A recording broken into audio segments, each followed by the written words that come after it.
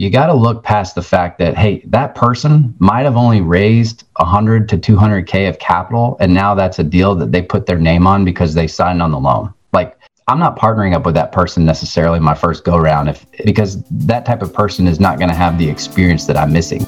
This is the naked truth about real estate investing. Your host, Javier, has already been through all the brain damage of this business, so you don't have to go through it. That way, you're not exposed to all of the risk of losing your shirt or getting caught with your pants down. So let's dive into another no BS episode right now. Hello, everybody. This is Javier Hinojo, your host of The Naked Truth about real estate investing. And today I got Kyle Jones out of Houston, Texas. And he is a multifamily syndicator investor. And we're going to have a chat with him. Let's see what's on his mind. So, Kyle, appreciate your time coming on the show. Why don't you tell everybody a little bit about yourself?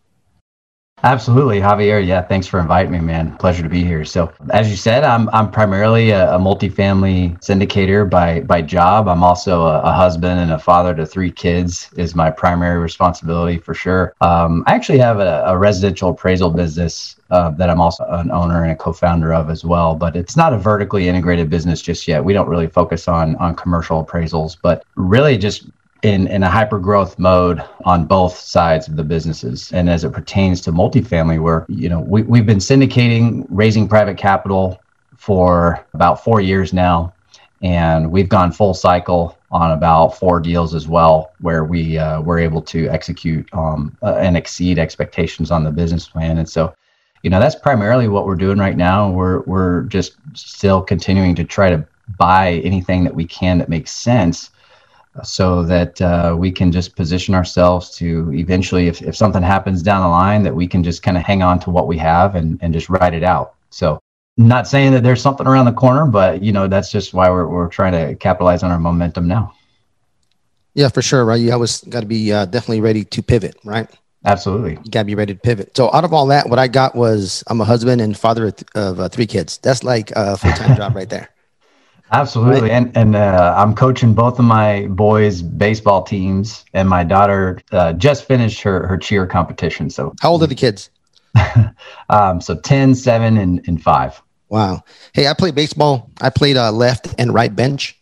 So it's little, this little history about me. Yeah.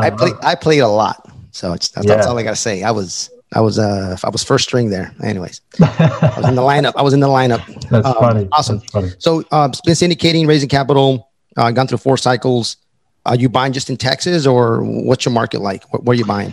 Yeah, no, that's actually a good question. So we are actually just now, over the last 12 months, maybe 12, 18 months, we've just now been actually buying in Texas. It's not that we haven't been trying to buy in Texas. We just haven't really come across anything that made sense for us and how we structure our deals with our investors. So we've been buying in other markets, primarily in the Southeast. We really like a lot of the Southeast markets and mainly tertiary markets. And, all throughout Tennessee, Alabama, Mississippi. We've looked at stuff in Florida. We haven't been able to acquire anything in Florida. And then just like I said, over the last 12, 18 months, we've bought 3 deals here in Houston. Yeah, super cool. Yeah, Houston's it's a big city. My partner Moo, he lives in the Woodlands, and I went to visit him the first time, and I didn't realize, I forgot. I'm from Texas. I'm from West Texas, El Paso, but I hadn't been to Houston in 30 years, and I forgot he had 2 airports. Oh yeah. So I landed in the one in the bottom, one south, and it still took me like an hour and 20 minutes to get to his house. I was so pissed. Yeah. So you're going up north. Sometimes it's better to go ahead and pay, the extra $50, $75 on the airfare to be up north. So yeah. So my mistake was I didn't realize there was 2. I forgot actually there was 2 airports. So that was fun, right? People say it takes an hour to get from Houston to Houston. Probably takes an hour and a half now. No, that's the truth. That's the truth. Hey, so what did you do before you started syndicating? Did you have your appraisal business? That was the main source of business, or did you do something else? No, actually, my business partner and I in the appraisal business started that after I had already been syndicating. What I was doing before that was high-tech sales. I worked for IBM. I sold software for IBM for about 9 years. Before that, I was at a company called Oracle, which is also big in the high-tech space. And then Microsoft is another name that a lot of people probably know. But I've been in software sales majority of my career. And it wasn't until later and through that process that I really got turned on to real estate in general, and then ultimately started just educating myself, and that's led me to where I am today. Did you take any like coaching programs? I know you're part of a mastermind, but any kind of coaching programs for multifamily? No, nothing formal. I had just really consumed a lot of content through books, podcasts, TV shows, even, just absorbing anything that I could to really understand real estate. And then I just had enough confidence to go out and start with a small single family home on my own, really just me and my wife that were trying it out. It was a flip property, and we ended up flipping a few more properties, but that's what initially got me comfortable to start doing deals. And then that led me to, we bought a rental property that was outside of Houston. So I got comfortable with just really relying on a property manager in a different city to handle all of the work. And, it just kind of kept growing from there. Yeah, that's super cool. Yeah, there's a lot of content out there, right? YouTube, you got podcast. I remember when I got started, I was hitting up YouTube, I was hitting up, podcast. There was just so much information, right? So what is a good thing and what is a bad thing about soaking up all that information on podcasts and YouTube? What would you say? What's your opinion? Well, I think the good thing is you get so much diversity. You hear all kinds of stories, and there's just so many different ways that you can make money in real estate, from, wholesaling all the way to developing multifamily and commercial buildings and anywhere in between. And that's also the bad part of it too, right? I mean, because a lot of times when we see all these, we start, especially when we're new, and frankly, I even get like this still sometimes, where you're kind of chasing the shiny object, and you're not really focusing in on one thing. And that's part of the issue that can actually create that, what's that phrase, analysis by paralysis. You just get frozen because there's so many options, and ultimately you just kind of got to pick. And like me and you, we both started out flipping houses, and that's not even what we do anymore. There is a progression to this if you want a path to do that, but at the same time, it doesn't even have to be a logical progression. It could be something where you're just partnering up with somebody. And that's actually how I started syndicating deals. I leveraged other people's experience who had already syndicated deals. They already knew how to raise money. They already knew how to talk to investors.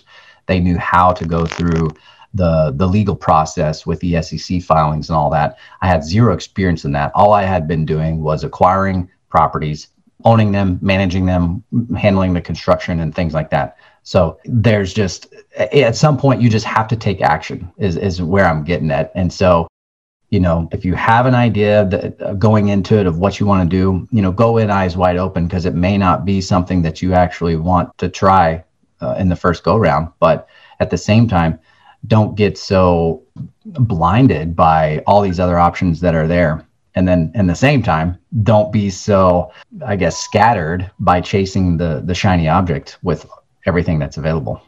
Yeah, for sure. The shiny object syndrome, right? It's, I think as entrepreneurs, it's kind of hard to kind of focus, it's super hard to focus. Sometimes you think, I like that. I'm going to do this. I'm going to do that.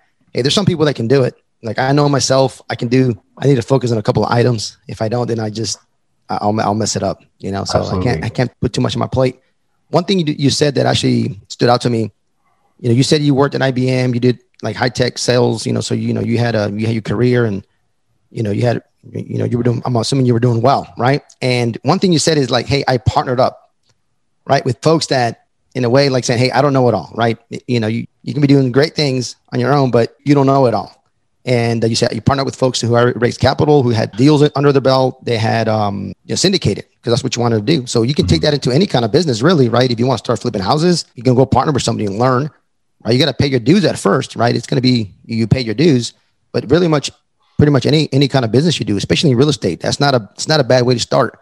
But with that said, what would you recommend somebody saying, hey, I'm going to partner with somebody? Let's use, multifamily, right? I'm going to syndicate with somebody. What are the things you would look for, right? Or what should you watch out for? From a perspective of if I'm new into this, trying to partner with somebody. Yep. Okay. So number one, I think you just got to kind of get along with the person.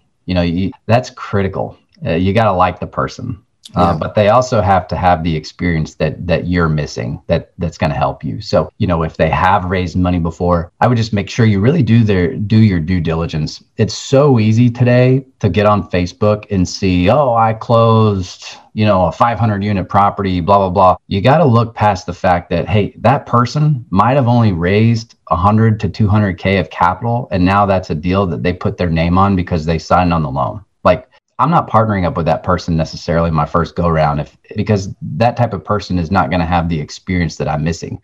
Most people, and I truly believe this, most people can go out and raise 100 to 200K without even marketing themselves, without even talking. They could scramble and make that happen. So you really just have to know who you're talking to and go layers deep. Especially if you meet somebody in a Facebook group or a coaching program or things like that. The internet has just made it so easy to get so comfortable so quickly. And that's a good thing. But like I said, we just got to go another layer deep and make sure that the person is truly somebody that is experienced, somebody that can handle it. Because I didn't run into an issue with that. I've just seen that based on what I know. I've been to a lot of these real estate conferences. I've been to a lot of just different other groups and been a part of conversations or anything else. And you can kind of know who's actually doing the deals or who's leading the charge anyways. But in my experience, it was just, it worked to a point. It got me the experience that I was missing. And that was, I had already done some smaller multifamily deals, done some fix and flips and stuff like that. But like I said, I hadn't raised money before. I hadn't taken on investor capital. I hadn't had those types of communications. So it was just learning that process. And I had to give up a lot of equity to do that too. But you know what? Those deals are some of the deals that went full cycle that we sold off. And now as I have continued to progress, my equity share is significantly larger now in the deals that I'm doing with me and just one other partner than it was when there was a few of us in on one deal, because we were kind of leveraging each other's experience. Yeah, that's super cool. Right. So you said, hey, make sure you like the person you're going to work with and you vet them. Make sure that both of you guys don't have the same experience and they're lacking in the same area, right? He's going to be like, oh, shoot, like, how do we get this done? Absolutely. So that's definitely key. And again, right, you got to pay your dues sometimes. Mm-hmm. Like if you start flipping, you might have to pay 12% in 4 points. I mean, if that's what it takes, the deal makes sense, do it. It's a syndicator. If you got to give away most of your equity to come in and learn see how the sausage is made, hey, that's actually worth it. I mean, shoot, you can do it for free. Like, hey, I come work for free. Fucking just learn. I mean, this will make you millions of dollars in your lifetime, right? It'll be life changing. So that's some great advice. Yeah. So I always ask this question, like, what's your, kind of going a little bit of like, hey, make sure you get the right partner. But what would you say was been the biggest mistake you made, either like in business or real estate, and how could you avoid it? I think early on we realized that we probably should have done a little bit more due diligence on one of the properties that we bought early on. That was when we bought it, we figured out really quickly that it was like about half the tenants, and this was it was like 56 units. About half the units were, well, it wasn't that much, but a good portion, and maybe 30% of the units were just flat out not paying rent. And we got the bank statements as part of the due diligence process, but I guess, somewhere in the mix, it just didn't get properly vetted. And thankfully, that was still a really good buy. We bought it at a really good price, and that's ultimately kind of what saved us. But we were also able to get a property manager in there that knew how to turn units really quickly, and we got it leased up. So, we knew, we had the confidence that, hey, this is going to work out long term. But initially it was kind of scary. It was like, oh man, what did we miss? Like, is this going to continue to happen? I mean, because as soon as we closed on that property and those residents found out that there's a new owner in town, they just left because they knew that they weren't paying rent. So we had, 30% vacancy, and then they continued to, a few more tenants continued to move out. So we ended up at one point during the first 3-4 months, we were at 50% occupied. And here we were kind of selling this to our investors as a stabilized deal. Stabilized. And with a light value add. And then it ended up turning into a more heavy value add, just based on where vacancy was. So, but that all worked out for us. And that's actually one of the deals that we ended up going full cycle on. All our investors made back all of their money and then some. So made a nice return on top of it too. So, but it was definitely a learning experience to, hey, slow down.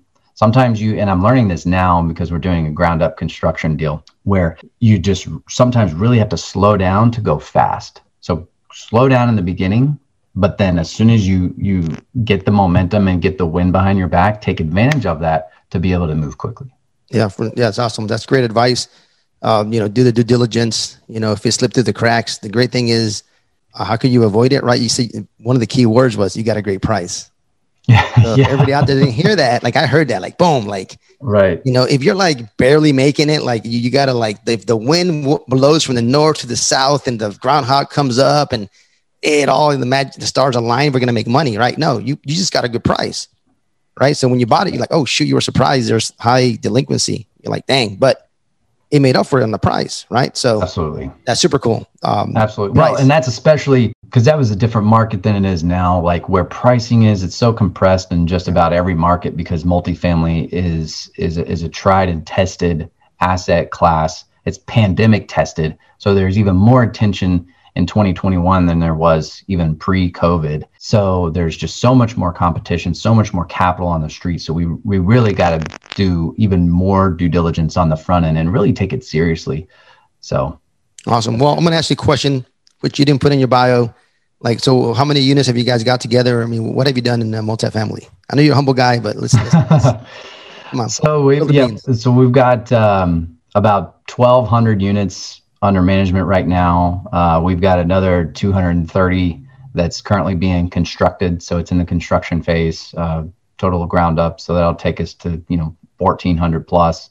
Then we've got another 23 acres under contract right now that we're working on that we're going to build 300 units on. And then a couple more in the pipeline we should be closing in the next week. So super cool. So they get you like what, 150 million, 100 million? What is that? Yeah. It's about 150 million and is kind of where we're at. Mm-hmm. Super cool, man. Congratulations. Awesome. Yeah, 4 years, guys. 4 years, it just can change your life, right? You just go the right directions, find the right people, find the right partners, and have the right attitude. 4 years. Yeah. Man, I appreciate it, Kyle. So today we covered how you started flipping a few houses on your own, about some small multifamily, and then you pretty much quit your job. You had a job at IBM, and you partnered with somebody to help you so you can learn the process of how to do syndications. And now got 1,200 units, and you got some new construction going on, and that is awesome. And you also said make sure you do your due diligence and buy right, so you don't lose your shirt or get caught with your pants down. Well, I said that, but I'll say that. Hey, so this brings you to the next part of the show, which is the Naked Truth Roulette. And I'm going to ask you 4 random questions so everybody gets the chance to know Kyle Jones in person. Let's find out. Let's find out if he's not a robot. All right, there we go. So first question, the Naked Truth Roulette. Let's roll. Let's do it. All right. If you had the world's attention for 30 seconds, what would you say? Man, I would just say Jesus loves you. He's the way, the truth, and the life. And he's here to draw you near and change your life and change your family's life. Awesome. That's good. It didn't take you very long. You still would have another 20 seconds to spare. So. Answer questions after that. Yeah. Yeah, there we go. Next question.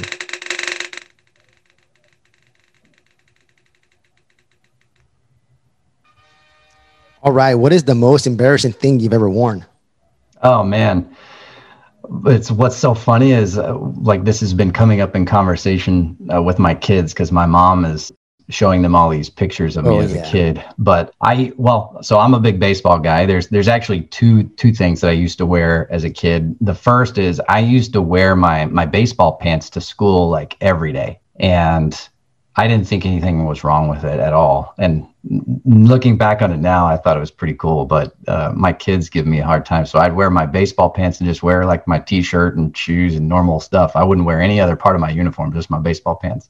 Hey, you're ahead of the time. Everybody's wearing the spandex now in a store, right? You go to the mall, you go to the grocery store, everybody wearing the spandex. Yeah, right? I know. I was wearing the tight pants for sure. And then the other thing that I would wear is I'd actually wear, like when it would get colder, the baseball pants would, they have their little they're not as dense material. So it's, Yeah. it's kind of, the wind can blow through there pretty quickly. Yep. Exactly. So I'd wear these sweatpants, and I would tuck my sweatshirt into my underwear, because so it would stay tucked. And then I'd also wear cowboy boots with that. Wow. So I was really cool as a kid. Oh man, that's awesome. Really sounds cool. That sounds like a trend. I don't know why it happened. Didn't get picked up. Yeah. You got to check on that. Yeah. I think thankfully I grew out of that before I hit, junior high and high school when kids got really mean. That would have been rough. Cool. That's awesome. Thanks, Kyle. Yeah. All right. Question number 3.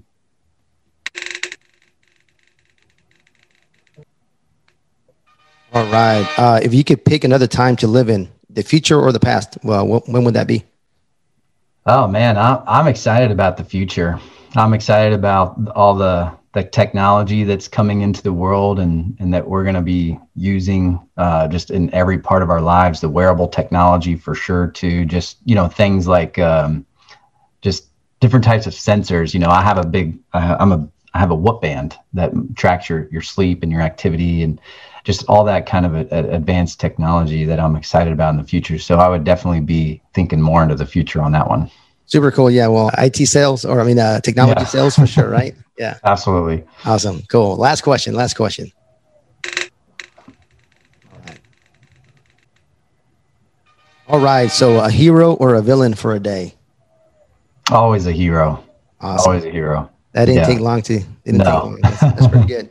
Hey, you survived the Naked Truth Roulette, Kyle. Yeah, no, I was nervous. Thank you. Awesome. Hey, well, I appreciate great sport. I appreciate answering the questions and sharing your knowledge and sharing your time, which is the most important, right? That's one thing you don't get back, and I truly appreciate that. How can somebody get a hold of you? You got a Facebook or some social media, or if anybody wants to get a hold of you?